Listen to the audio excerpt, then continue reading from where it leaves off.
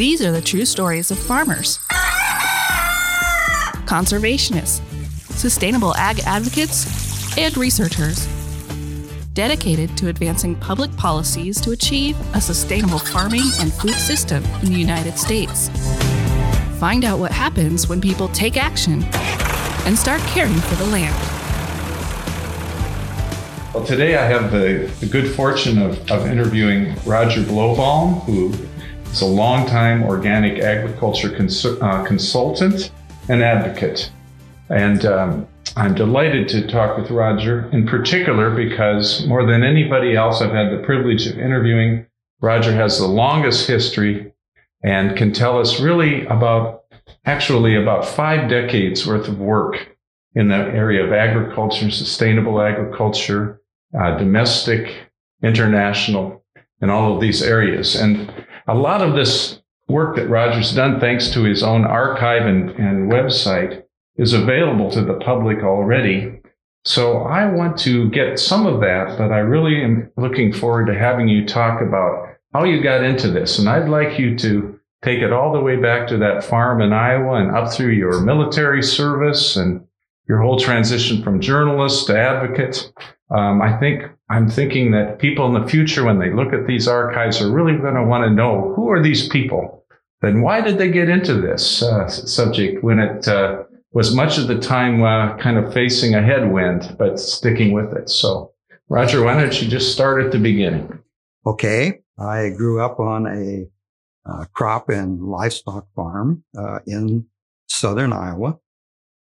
My dad did not use synthetic fertilizers or any kind of farm chemicals. And so I really believe that our farm could have been certified organic at that time, or certainly it was more of a biodynamic farm. My dad was, his background was German, and he learned farming the German way from his father. I think one of the things that I often mention about growing up on the farm, we had dairy cattle. We milked 12 to 15 cows. At that time, that was quite a few. We had a beef operation and we had hogs. And I think one of the things that influenced me later was the fact that in all the time I was growing up, we only had a vet out at the farm once. I mean, animal health was a given. And as I later visited many, many organic farms, one of the things that was always brought up was animal health and the fact that they never had any vet bills. So that was an influence, kind of where I came from. I went to Iowa State University and I minored in agronomy, which was good because it helped me later as I got into organic and sustainable. I was trained, of course, as a journalist, agricultural journalist. And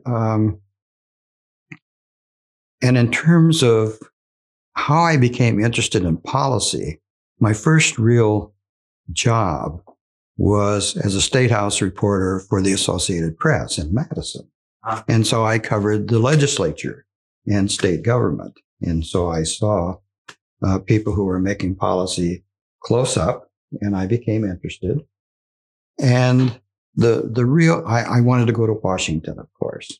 And the real break came when I won a congressional fellowship, which provided for a year's study of Congress in Washington. So I've made it to Washington. I was I interned then in the office of the House Majority Whip, and then over to the Senate Majority Whip, who was Hubert Humphrey, and became very much involved in policy in both places. At the end of this period, I joined the staff of Senator Gaylord Nelson of Wisconsin, who I had known as governor when I was a reporter. And my area was, well, first of all, I was press secretary, but I also had legislative responsibilities, the farm area and the environmental area. So those two went together nicely. And I think one of the things that really got me interested in organic and sustainable later on was I was given the job of doing the staff work on the bill to ban the manufacture of DDT. And Senator Nelson gave me that assignment. And it's interesting that, of course, all of the regulation of pesticides at that time was still in USDA. The EPA had not yet been set up. And so Senator Nelson said to me, Roger, when you get this bill ready, and through legislative counsel and so forth, who actually drafts it, he said, I want you to take it to the parliamentarian of the Senate and make sure that bill goes to my committee and not to the Agriculture Committee.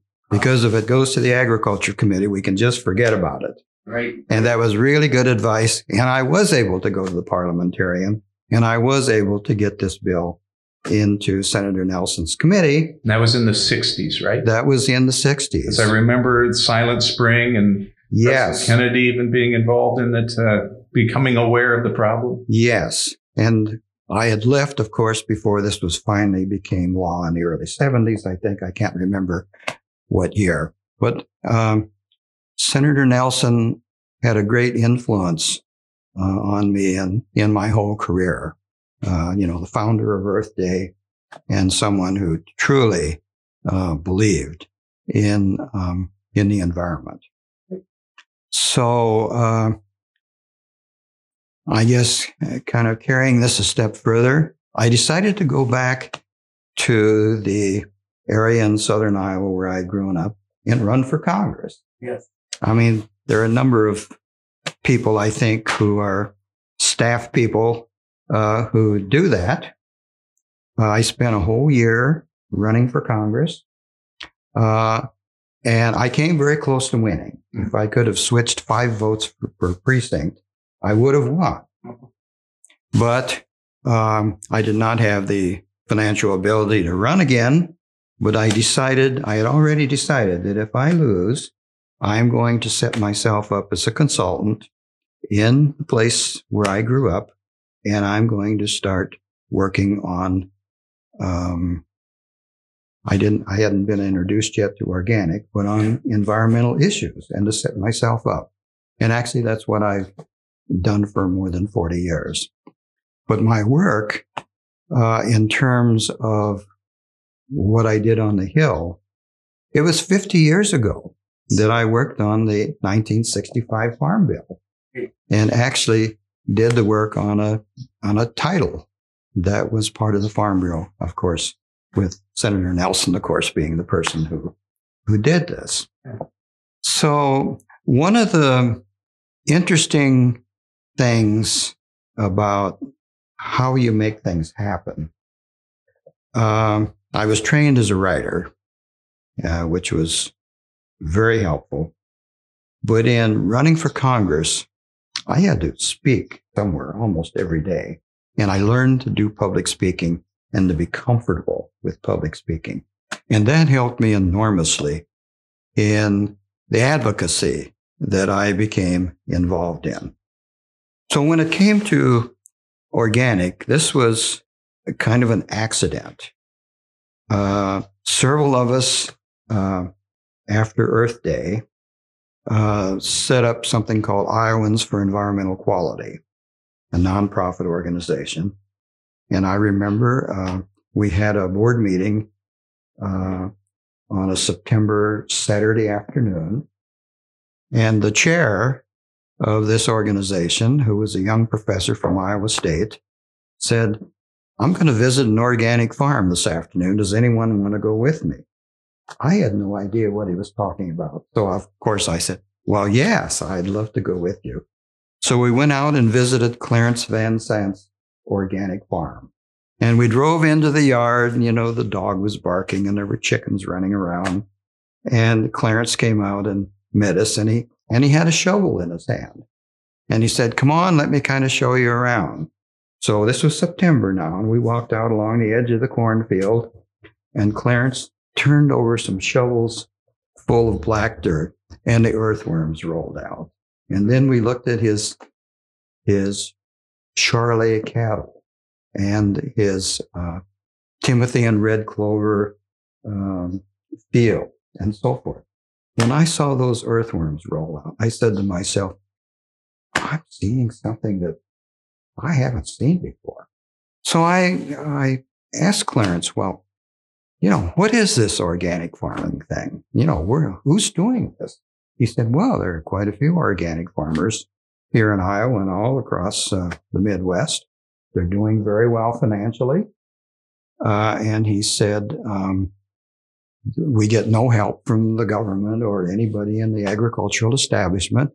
But he said the Rodale Press is providing information. And that's where we're getting a lot of the information that we're sharing with each other. So I said to myself, I've got to follow up on this. I'm just really fascinated by this. So in those days, if you wanted to go somewhere, you just jumped in the car. So I jumped in the car and I drove out to Emmaus, Pennsylvania, to the Rodale Press without any advance warning. And I said, I'd like to have a grant so I can visit 50 organic farms. And they said, well, we don't give grants, but I'll tell you what we'll do. If you want to go out and visit a lot of farms and write stories about them and photograph them, we will run those stories in Organic Gardening and Farming magazine. And so that's really how I got involved in organic itself. So for several years, I visited organic farms, wrote articles, did recordings, not only for that magazine, but I also got these stories placed elsewhere. I think there are about 30 of these stories on my website. But anyway, I was so inspired by what I saw on these farms and the dedication and commitment of these farmers that I decided that I want to make organic farming the emphasis of my work as a consultant and my life's work, really. And that, of course, is a decision that I have never regretted. And so it kind of went on from there, and I just became more and more involved in organic projects and organic and sustainable projects, and then in organizations. I think over the years, I've served on the board of more than 30 organizations. I became fascinated with nonprofits and the way they mobilize public support for things that I wanted to see. So that's kind of how it all unfolded. And I was very happy with this work and very satisfied personally and professionally. So after you did this good, important journalism with the organic farms, where did you go then? How did you eventually ended up in Washington, D.C. again, didn't you? And but what's the trail that comes from your work after the Rodale?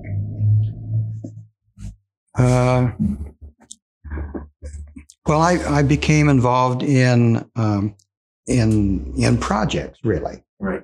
The Small Farm Energy Project Right. with the Center for Rural Affairs, where we worked with farmers in home-built solar systems and things of this kind, doing measurements so that we actually had scientific papers and we also spread the word on solar applications on farms. This was a very big project. I think we had a 39-month grant from the Federal Poverty Agency, as it turns out, because these were small, low-income farmers.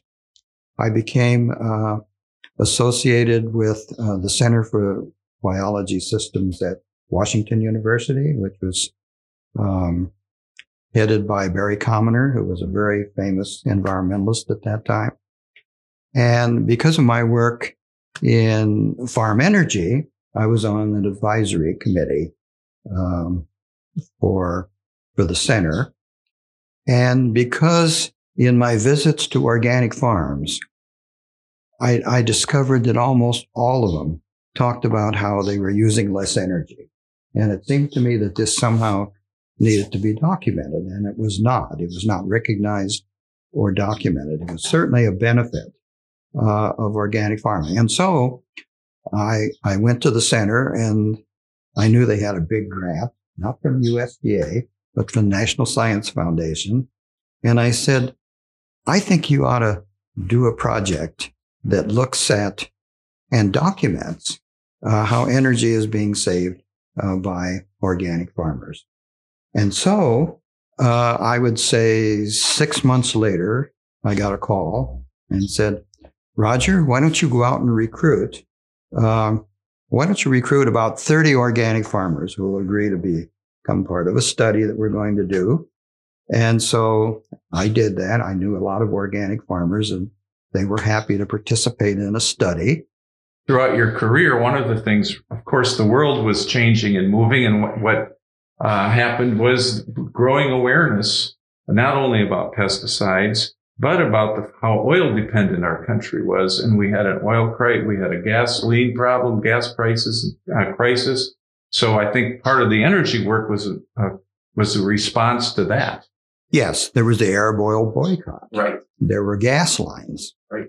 And I remember one night I was returning from my work with the Center for Rural Affairs, and I got as far as Omaha, and there was not a single gas station open. And I had to rent a room that night because I couldn't even get home. Wow. I was out of gas, right. And you couldn't find any. Right. And I stayed at a motel that was near a gas station. So the next morning I could get up early and actually get enough gas to get home. It was that bad at that time. So the whole energy area was an area in which I became very active, involved in several projects. But the interesting thing about the Washington University study was that in the process of doing this research, we also pulled soil samples. We had a workbook that was filled out by these farmers every 6 months about everything they did on the farm.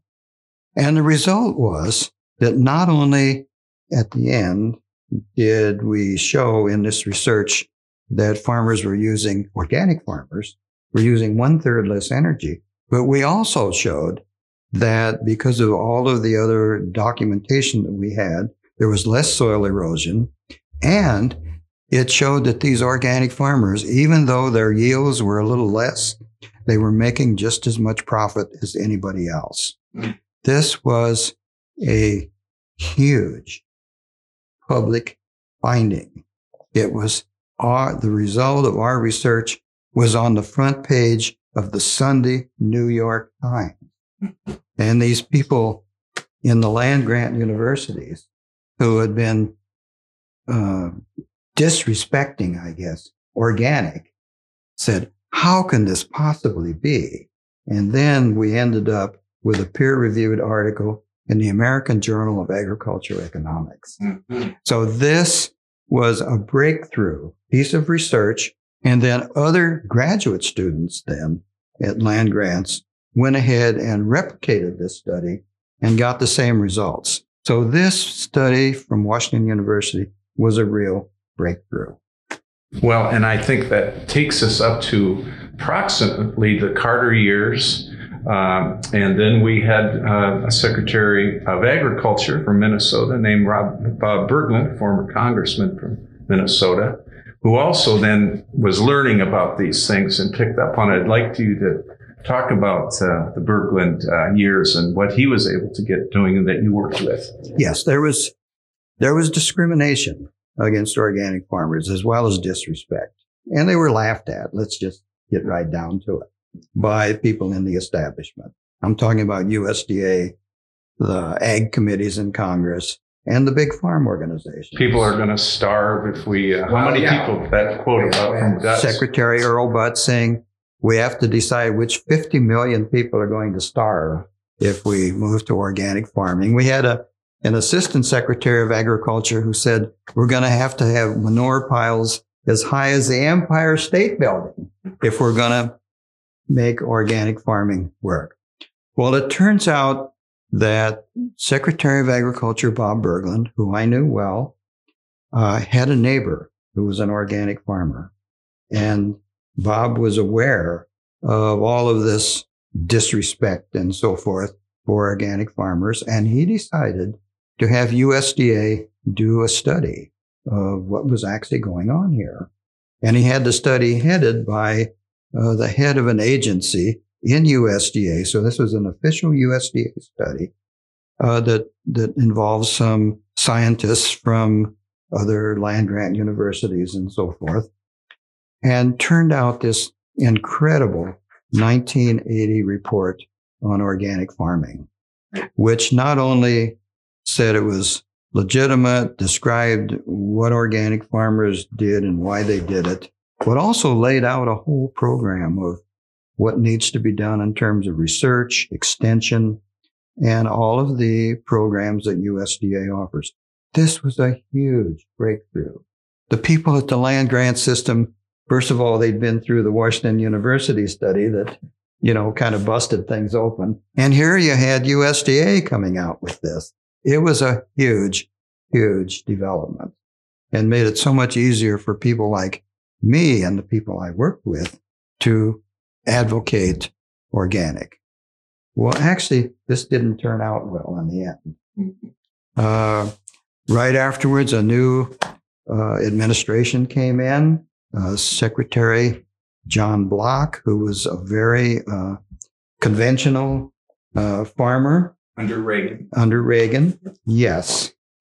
And so, also Bob Berglund had appointed Garth Youngberg as organic coordinator in the department. I mean, this was a real breakthrough. Well, as soon as this change took place, the organic coordinator was fired. They ordered all of the copies of this document destroyed. As it turned out, none of them were destroyed because the people who had put this study together hid all these extra copies in a building out at Beltsville at the experiment station. And then they started sending them out to people. And one day I came home and the postman had left me a box with 500 copies of this report, which I then distributed as I went around and did speaking and so forth. So, but this really, destroyed in many ways the effect of this. So there were then attempts to have some kind of legislation as a follow-up.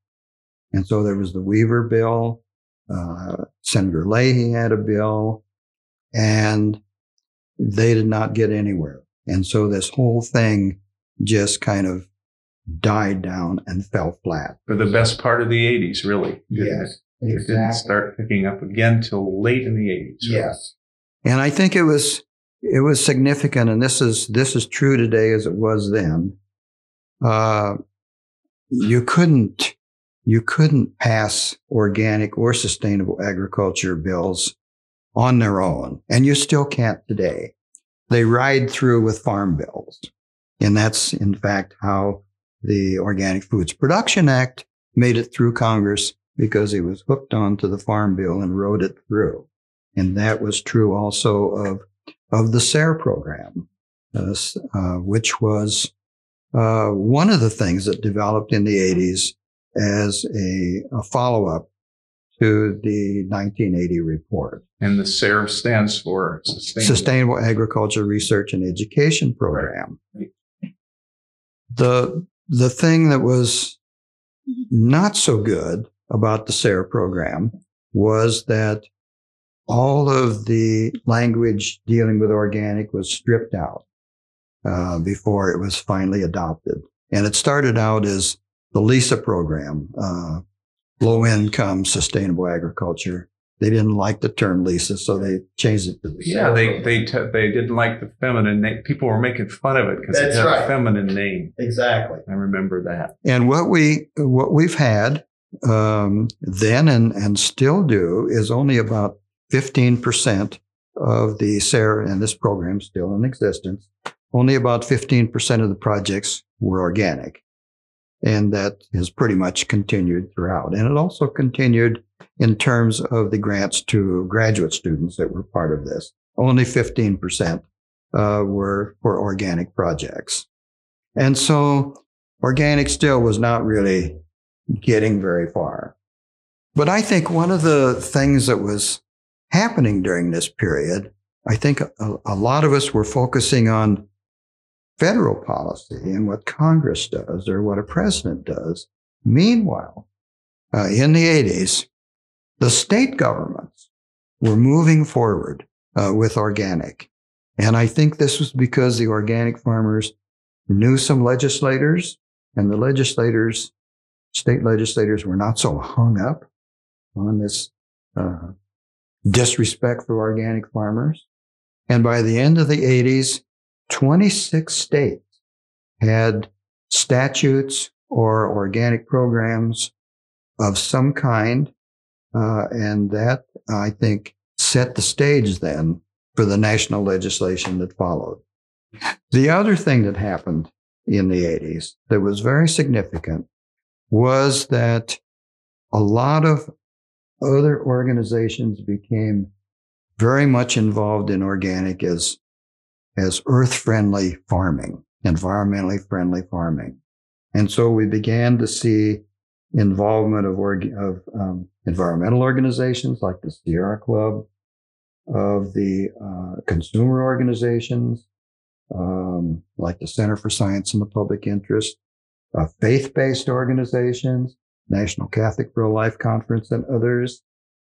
And then the other development that kind of went with this was that the small organic farming organizations that cropped up in many of the states, plus small organic certifiers, got together at a meeting in Kansas in 1989 and organized Organic Farmers Association's Council.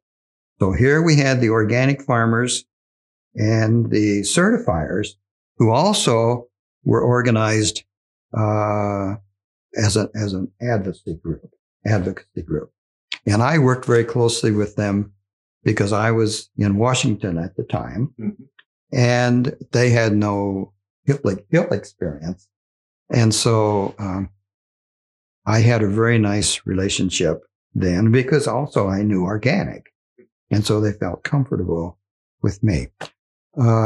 Getting back to my return to Washington, which you asked about before, I wrote to Mike Jacobson, the executive director of Center for Science and the Public Interest, and I knew that Mike had some interest in organic early on, and I said, I'm sort of interested in getting more involved in that.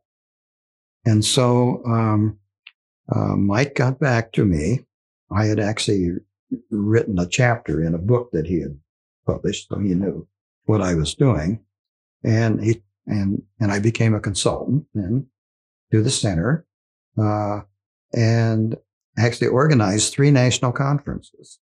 And the conferences were put forward as organic/sustainable. We made the whole package. And those 3 conferences, for the first time, brought all elements of organic together: the trade, the farmers. We had speakers from the government. And I think this also helped lay the groundwork for the organic legislation that followed in 1990, and was also helpful in the follow-up. And so I think that this is the first time that we really had this larger organic/sustainable movement with all of these organizations, with the farmers involved, very active leadership provided by the Center for Science and the Public Interest, for example. We had put out petitions in health food stores across the country, and we had gathered 176,000 signatures from consumers saying we want organic standards. And so when Senator Leahy proposed the Organic Foods Production Act, we were ready to get right behind this and also to help influence the legislation itself. For example, I pushed really hard for a provision that would allow lawsuits against USDA if they didn't shape up on organic, because we had this incredible distrust between the organic community and USDA. We didn't trust them at all. Right. And so the Organic Foods Production Act also included the National Organic Standards Board, which was a way for people in the community to influence USDA's administration of this. We had peer review because we didn't trust USDA's how they would do accreditation.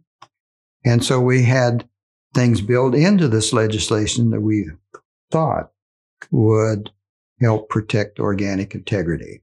Well, anyway, the Organic Foods Production Act was hooked up to the Farm Bill, and so it floated right through the Senate. There were some USDA was fighting it all the way, and they succeeded in getting a title for organic research thrown out, and some other things that weakened it. All references to health and environment were taken out of the bill, and it ended up really as more of a marketing bill than anything else. It went over to the House, to the House Agriculture Committee, the graveyard for things like this, and the House Agriculture Committee refused to report it out. So I was the lead-off witness on the Senate side, and we had just a wonderful hearing, and I presented these 178,000 signature petitions, which was a big deal.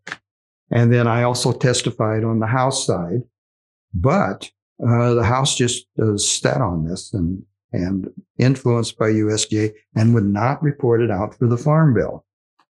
Well, Congressman Peter DeFazio of Oregon decided that he would take the Organic Foods Production Act from the Senate and propose it as an amendment on the House floor. And we had to decide, all of us who had been involved in this, should we go for this or not? And we finally decided we're going to take these people on.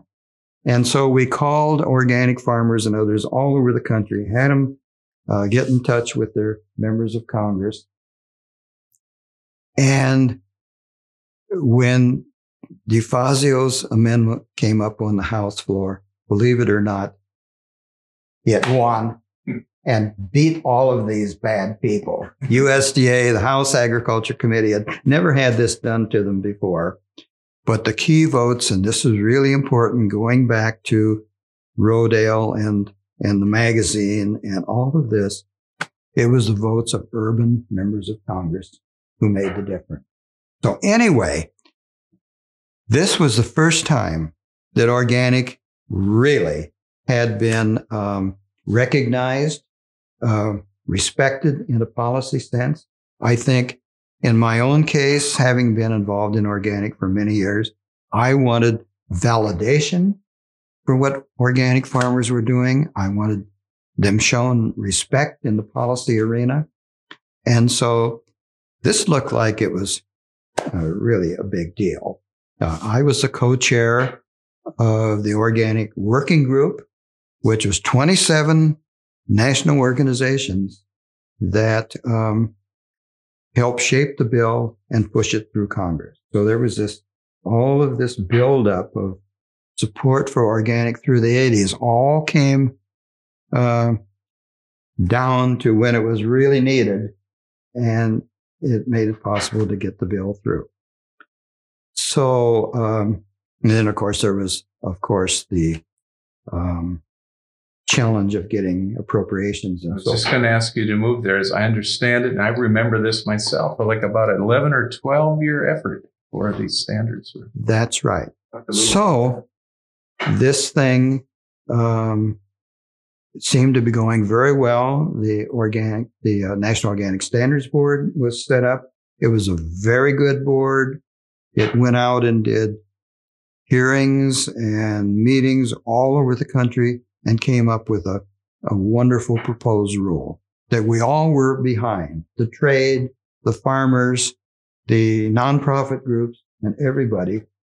And then USDA put out the proposed rule, and it was an absolute disaster.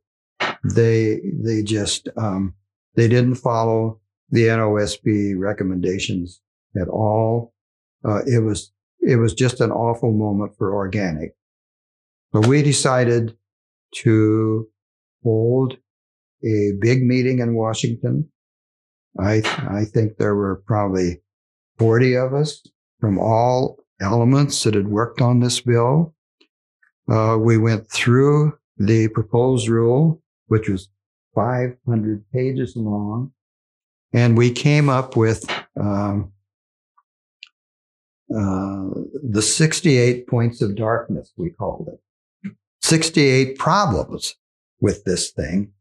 And we decided at that meeting, we're going to try and shove this back down USDA's throat and make them do it over. And we've backed this up by getting comments on the proposed rule, 278,000 comments, one of the largest number of comments ever in the federal government. And it was enough that USDA actually did take it back and do it over. So I guess my point is that policy-wise, at the national level, organic had really arrived.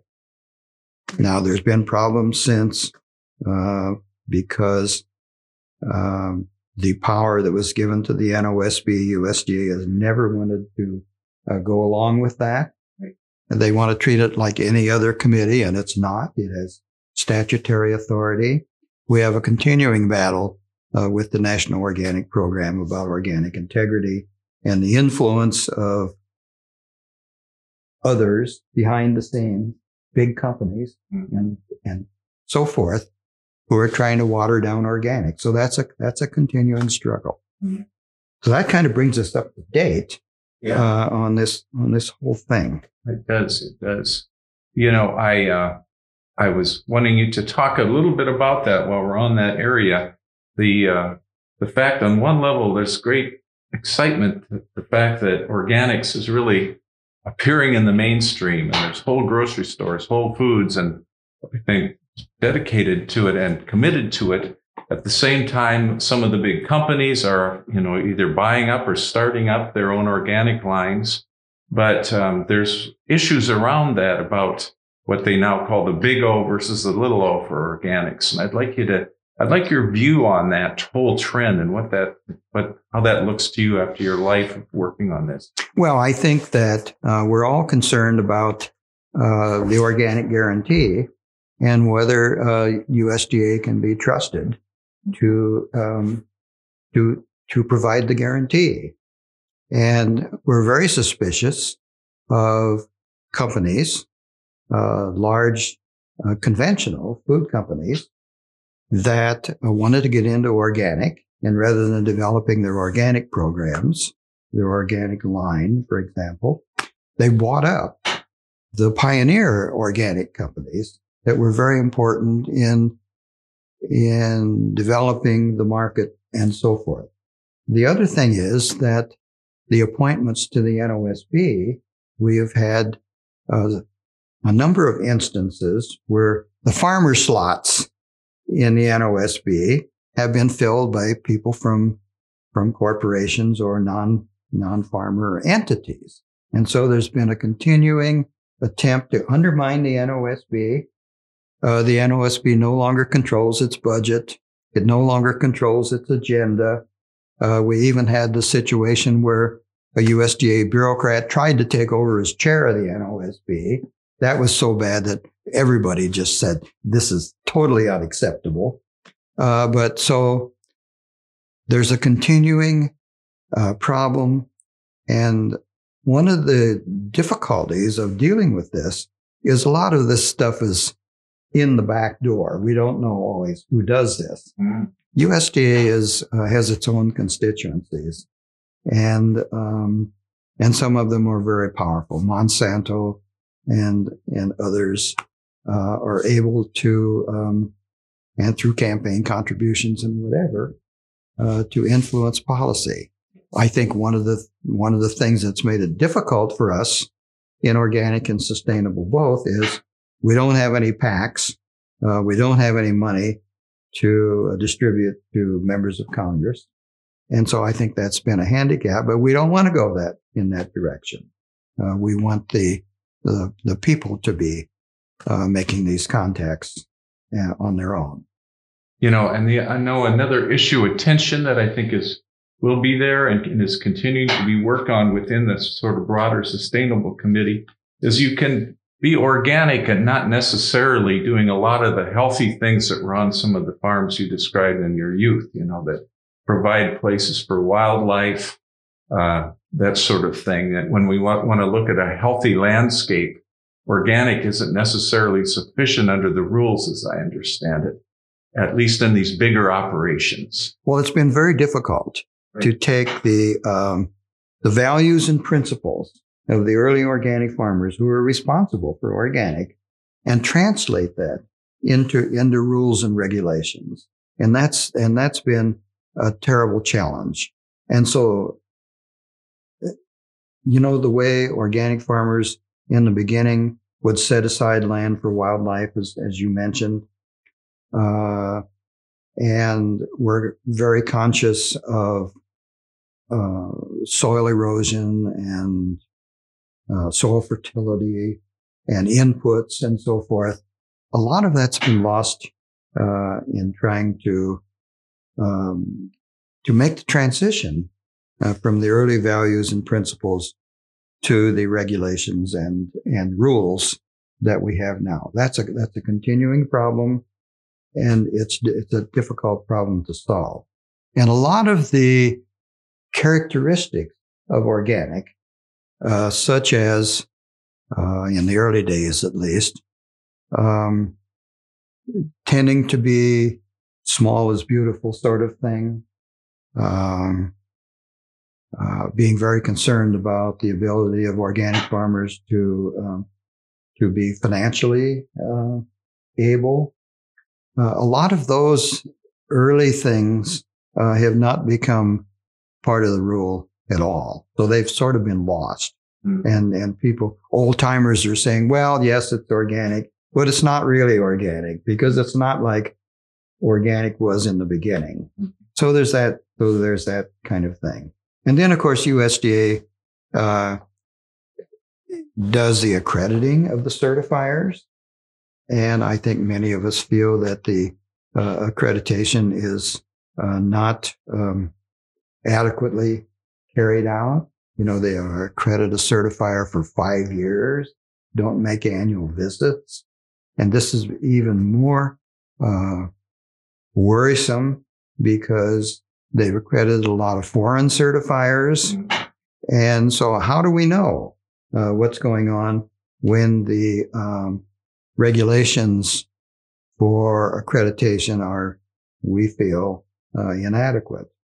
I mean, if you have a certifier certifying organic farms in China, for example, and in most cases, this is a European certifier who's accredited by USDA, and USDA is not over there with an auditor every year looking at what's going on, how do we know? And the fact is, we don't know. Mm-hmm.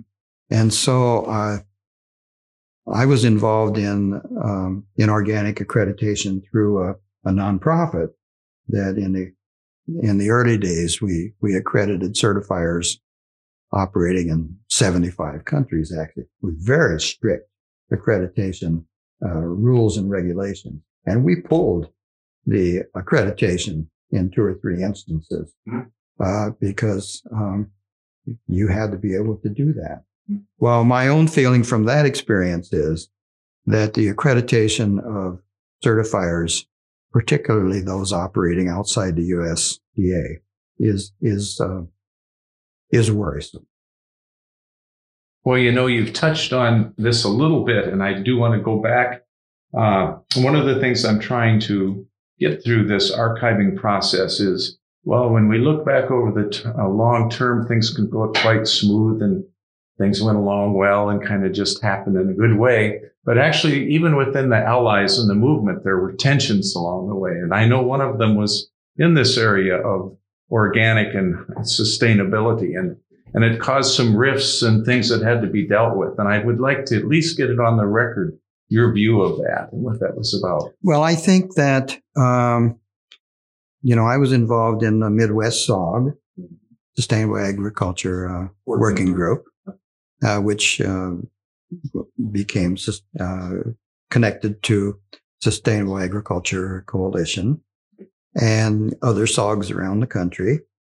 And then, we set up the National Campaign for Sustainable Agriculture also. In most cases, those of us who were organic advocates felt that they were very leery of organic. They didn't want to be on the record on the Hill with organic, although maybe indirectly they were okay with organic, but they felt that they just couldn't be out in front on organic. This was a continuing problem. I think that's pretty much gone now.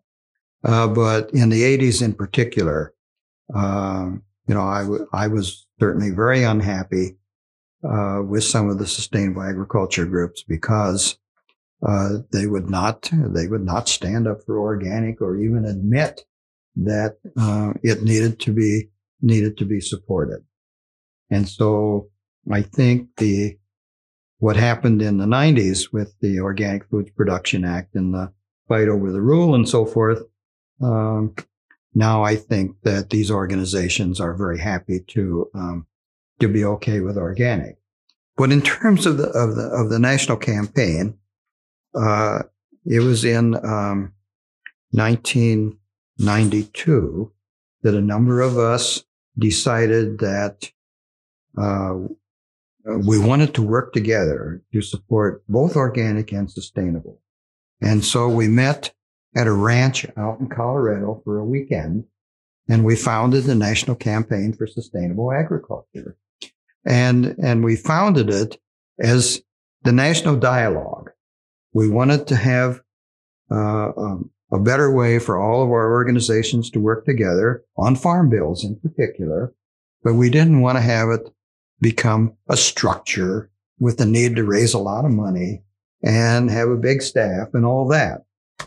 Well, as it turns out, this all started off well, and most of the work was done in committees.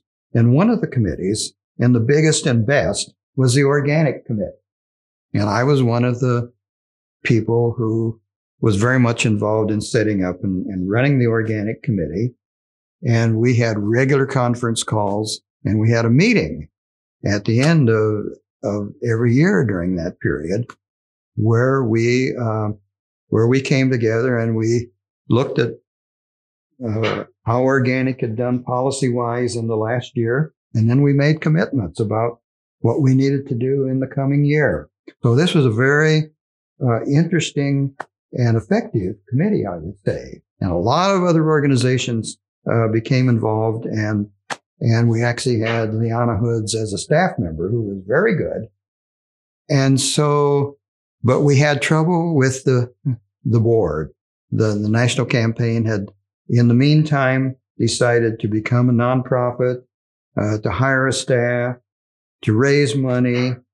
And then we found out that the board was getting people who were not like us, I guess you'd say. And finally, in disgust, because we felt that the board was interfering with the Organic Committee, we just packed up and moved off. And we took the whole Organic Committee and set up the National Organic Coalition. And we said, goodbye campaign. I mean, if you don't want to support organic, that's fine with us. We're going to set up our own organization. So now the National Organic Coalition is the fully organic committed organization that's doing very good work on the Hill. And I'm continuing to serve as an advisor, and a lot of the organizations that I've been involved in are members. And then there are also affiliates. And so this is a really going concern at the present time. And I think that some of that rift has pretty much been healed over the years, and that that campaign now works quite closely with NSAC on a legislative agenda once again. Well, actually, that campaign collapsed. But I mean the Organic Coalition, I meant, is now. Yes. And I know that NSAC, when it puts out its program for the year, there's an organic component. That's a very good one. And so, yes, that's all been healed over, I think.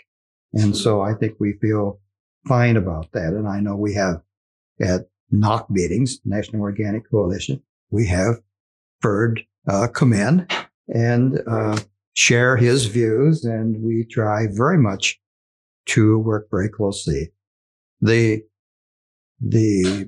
problems that we have now, to the extent that there are these kinds of problems, is with the trade association, the Organic Trade Association, which is very much the business side.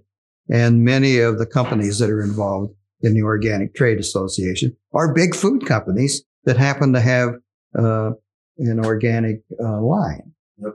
And so there still is tension, but it's a different kind of tension. Mm-hmm. Well, and I think one of the things that brings it together, too, I've been reading up on NSAC's agenda over the years, is the Beginning Farmer Initiative.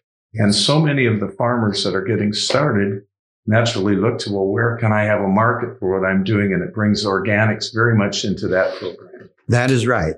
A new beginning farmer, and in many cases now these are women as well, right, can get 10 acres, do organic vegetables, and do very, very well, and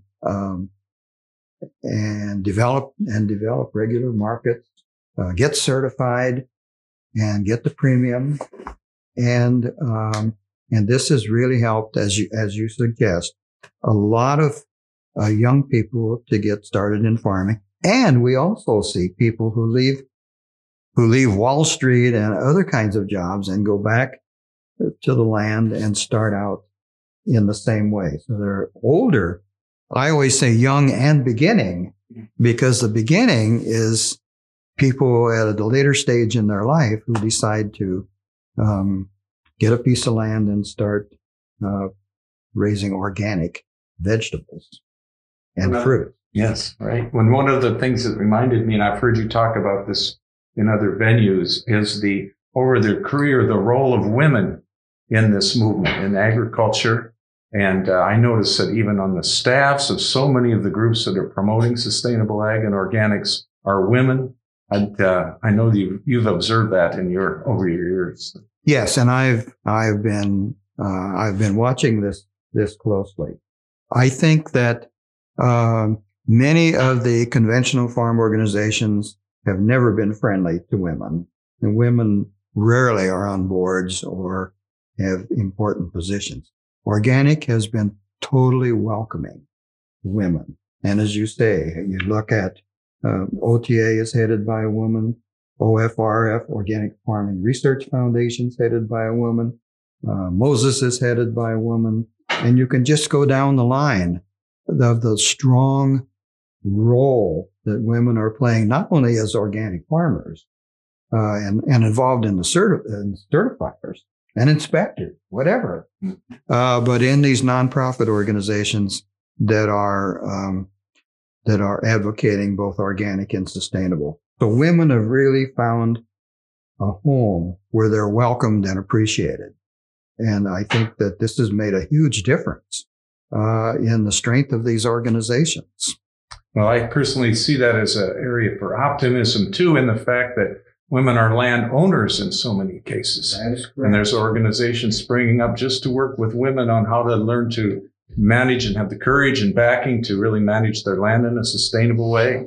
And widows who have farms now are finding ways to get them farmed organically, that because of their own views about the environment and earth-friendly farming. So this is a huge thing, really. I think it is. And one of the things that I've tried to do over the years is I've been very much involved in mentoring. And in many cases, I've been mentoring young women who are working their way up through nonprofit organizations.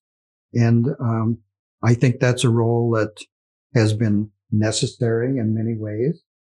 And I continue to do that. Good. Well, another area I wanted to be sure and cover is that your career also included a lot of work in other countries. And the whole international work and the way that the organic movement checked in with other countries and learned from what was going on in other countries. And you played a role in that, and I'd like you to talk about that. Yes. Well, I was in the first farm group that went to China. It was invited to China after the opening. At the end of the Cultural Revolution, some American groups were invited to come. I was in the first group, a group of Kansas farmers, and I joined them. And we traveled all over China looking at Chinese agriculture. And when we came back, Father John Stitz of the Archdiocese of Kansas City had set this up. John and I decided to have a second tour. We went back the second year. And the second year, we took some land-grant scientists with us, a physician, a couple rural sociologists, because we found in our first trip that there were a lot of questions that we really needed to have asked, but we didn't have the expertise to do it. And so on the second trip, we actually had experts. And so we visited research stations and so forth. And it was a little different kind of a trip. But anyway, I spent 5 weeks traveling around China, looking at Chinese agriculture. I was familiar with the book, Farmers of 40 Centuries, of F.H. King's book. And I actually walked across fields that had been farmed for 4,000 years and still were raising 2 or 3 crops a year. And this was all due to the law of return, which is a very important principle of organic, so that everything that was taken from the land was returned. And I've never seen so many compost piles as I saw in my visits to China, but also the whole system of taking human waste and safely composting it and putting it into and mixing it with food waste and other things so that it could be safely returned to the land. That's something that has still not been done anywhere else. And so I was greatly influenced by my travels in China. And I think it was in 1992 or 93. I can't remember. I was invited to speak at an international conference in Beijing and to make a presentation at a workshop. And because of my earlier travels, I assumed that organic was still the big deal in China. And so I did a really good paper on what's happening around the world on organic and the values and principles and so forth. I took 50 copies with me. When I got there, I discovered in looking at the agenda that my paper was the only one of 90 presentations that was about organic. And I have to say that the managers of this conference found out about this, and they said, Roger, you're not going to do your presentation at a workshop. You're going to do it to the whole conference. And so I had an opportunity then to make a full presentation on organic to an international conference in China. It was really a breakthrough. And what that did was then I was approached by the Ministry of Agriculture to come, and I made several trips as a consultant on organic to the Green Food Development Center, which is an agency of the Ministry of Agriculture. They had a program called Foreign Experts Program that provided the funding for this. And I also developed a relationship with China Agricultural University, and I was invited to do the first workshop on organic ever in China, a week-long workshop that not only involved graduate students and faculty, but they also invited in people from the ministry and elsewhere. So I still have a continuing relationship with the development of organic in China. And actually, I've been to China 12 times. Really? And I'm very, very familiar with the organic movement in China, both its good things and its things that are not so good. Yeah.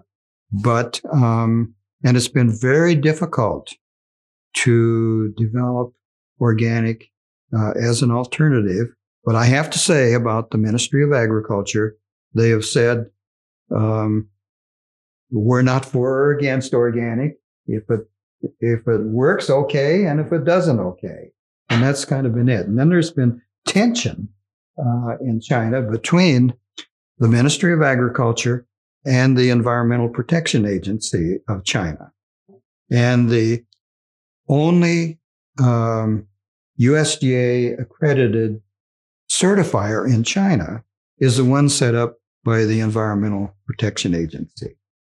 And we also accredited that when I was involved in the accreditation program. It's a very fine program in China. Many of them are not. Yeah. Oh. So, but anyway, I got involved in organic in this really NGO organic accreditation body.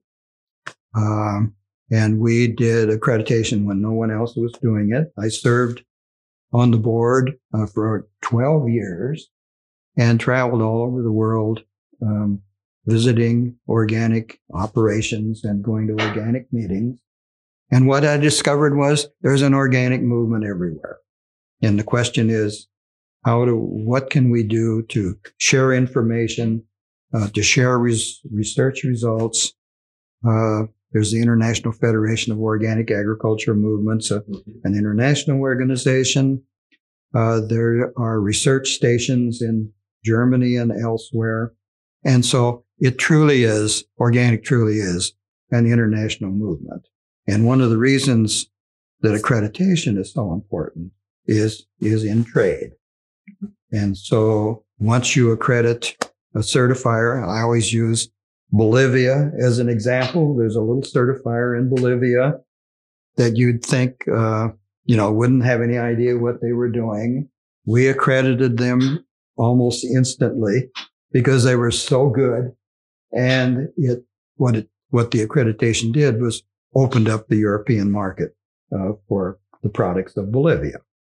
And what our accreditation did was to ease the restrictions and make it possible for organic food to move internationally. And this has been a big challenge, and it still is to some extent. So that's why USDA accreditation of certifiers and the fact that they need to do a good job with this is so important, that consumers need to have confidence that this system is what it says it is. So we import a lot of organic food. Yeah.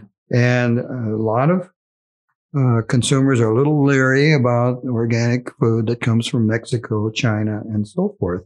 And so this whole accreditation scheme is truly vital to making this work and to assuring consumers that that there's a guarantee of integrity. Well, I've been thinking about now, I looked at quite a bit of your life, just touched on it, but I'd like to move at sort of your thinking about the future. And I'd like to start by noting that just the recognition you are starting to, well, you've received a lot over your life, but very recently, a really nice recognition in Wisconsin. Did you not? Yes, I was honored by the College of Agriculture at the University of Wisconsin for contributions and unselfish service to organic farming, which is a kind of, they give away this reward every year, but I was really the first one that was honored as someone involved in organic. I have to say that the College of Agriculture at the University of Wisconsin has made great strides in responding to the needs of organic farmers. And I was very proud to have this award from the College of Agriculture there, because I've followed what they're doing, and there are some wonderful faculty members there who are leaders in organic research. And of course, some wonderful graduate students there as well. And I know I think this was happening before this, but you've also chosen to use the university, the history society in Wisconsin as the archive for your considerable amount of papers and record of your service, right? Yes. I'm a saver. Over 45 years, I ended up in my attic with 60 or 70 boxes of material. I've never thrown anything away. And I needed a place to go with these papers. And through some assistance, a connection was made with the Wisconsin Historical Society. And as it turned out, the Wisconsin Historical Society had just done a survey of its members. This is a very strong organization, saying what new areas should we be looking at. And the results came back: you should be doing something on organic and sustainable agriculture. And at that very time, I showed up and said, I have all of these papers and I want to contribute. And what developed from this is a partnership between me and people within the Historical Society in setting up the National Organic and Sustainable Agriculture History Collection, which is a going concern. We now have papers from a number of leaders in organic. I've donated 40 boxes so far, and I probably have 15 more. So all of my papers from 45 years of work in organic and sustainable are being archived. And the first 25 boxes, are now open and available to researchers and others. And so this is the place for people who have been involved in the movement to have their papers preserved and archived and made available to researchers and others. So I'm very proud of this, and I'm very much involved still in the development of this center and in finding people who have papers to donate. Great. So this is a very important part of my life right now, in addition to sorting and organizing my own papers and donating them. Well, and that's kind of where I wanted to go with this forward idea. That's forward thinking. Those papers are going to be increasingly important to people in the future. And I'd like to have you talk a little bit about what you think the future, what are the needs now coming up to advance organic and sustainable agriculture, and where do you think it could end up? Well, of course, my view is that eventually all agriculture will have to be organic. I think because of the adverse impacts of more conventional agriculture, I think that maybe the environment cannot survive conventional farming, whereas I think that earth-friendly farming is absolutely essential into the future, and I think we know how to do that. I think in terms of challenges for the future, one of the things that we need to really work on is to show that organic agriculture is one of the answers to the climate change issue. Organic farmers are able to, I'm trying to think of the word, sequester carbon in the soil. I mean, this is part of what they do. Right. And this is one of the issues, of course. So I think that, and there are many other reasons why organic can contribute to dealing with the whole climate change issue. So that's one thing. Another thing is we need to confront and deal with this whole question of, can organic feed the world? I mean, we have increasing research now that shows, yes, organic can feed the world. The question is not, can it? The question is, what can we do to help it do a better job of this? There's a brand new study out from Washington State University, John Reginault, who reviewed hundreds and hundreds of research studies over the years. And John's new study comes to the conclusion that organic plus, some other sustainable type things all together can certainly deal with the issue of feeding the world. You don't need GMOs. You don't need chemicals. You don't need any of these kinds of things. And that an earth-friendly approach to food production is realistic and will satisfy our needs as far as we can see into the future. I think a third challenge for us is to get, I think, fairness in terms of government support for organic. Organic is now 5% of the market. Organic, at the very least, should get 5% of the research money, the extension money, the credit money, all of the things that USDA provides. And I think it should be more than a fair share because of the fact that we haven't been able to get this in the past. We need more organic research. We need more research on things like varieties that do well in organic systems. I mean, this is certainly an area. As you may know, I was coordinator for organic research for the Ceres Trust, and I made 62 grants to land grant scientists. And one of the things that we insisted on in the proposals that we received was that organic farmers had to be involved in designing the research. And I think we're seeing more of that in the government research grants as well. It's the farmers know what the needs are. The scientists know how to do the research. And as I speak to graduate students, I always say, you've got to get to know some farmers. And if possible, even spend some time on an organic farm so you understand the principles and the values and what's really involved here. It's not just the whole system of the farm. That's right. Exactly. It's not just something that you can get on top of by just reading reports and so forth. Right.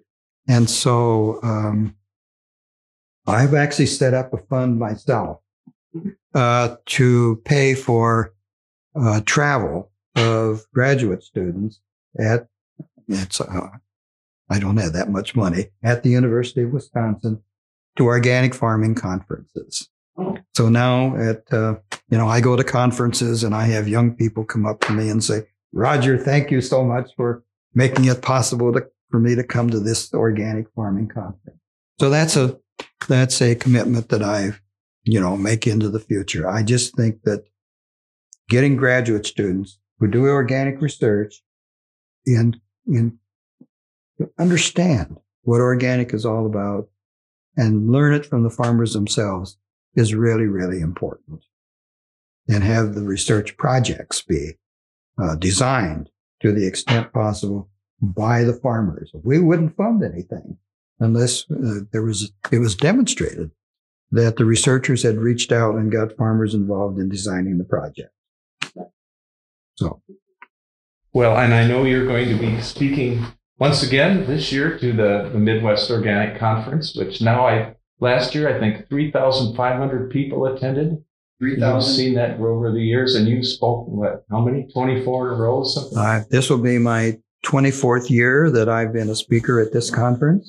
I was present when Moses started.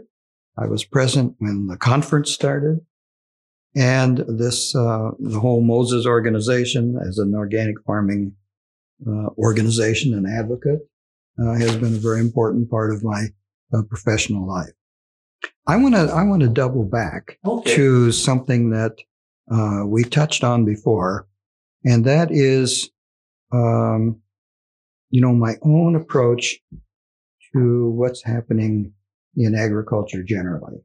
So I didn't just do organic and sustainable. I got very much involved in solar energy applications on the farm.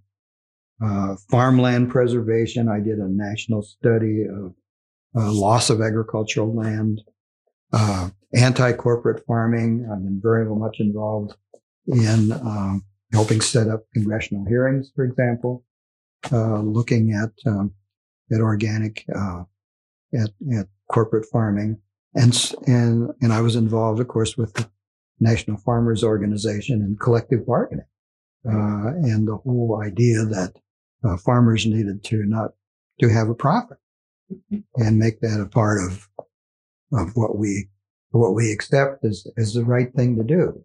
I mean, we talked about parity at one time. That was very popular. I think that's kind of gone away, but I think the idea of farmers being able to make a profit. Some of my work has been around small farms, and the impact of organic and sustainable on communities, different kinds of marketing alternatives, such as the CSAs, for example, so that I have tried in my career, and as a consultant, you can do this, being involved in many aspects of this.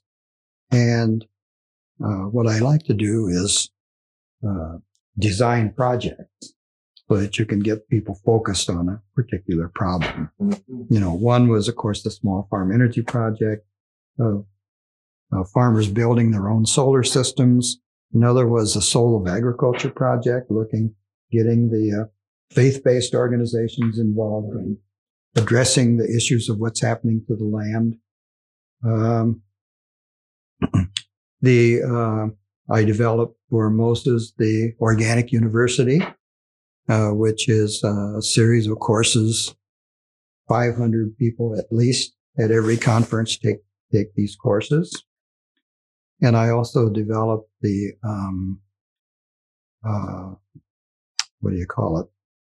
a system where older farmers adopt younger farmers. On the farm. And transition. Yeah. That's not the word for it. But anyway, I developed this program at Moses, which is a continuing program as well. So I've always been interested in developing projects, and then projects that would mobilize people around an issue, and also formalizing a project so that you can get the funding. So I'm glad you brought that up, because as we were talking about farms, organic farms, good, healthy, organic, sustainable farms are a whole system. I think while those different areas you've worked are actually not disparate at all, they're actually part of a whole system, what needs to happen, all the way from scale issues, treatment of the land, markets, is if we're going to really achieve this vision that you hold of a truly organic agriculture. Yeah. Thank you very much. My pleasure. This has been part of the National Sustainable Agriculture Oral History Archive, produced by Ron Cruz, available on the Minnesota Institute for Sustainable Agriculture website. The podcast was made possible by the Center for Rural Affairs.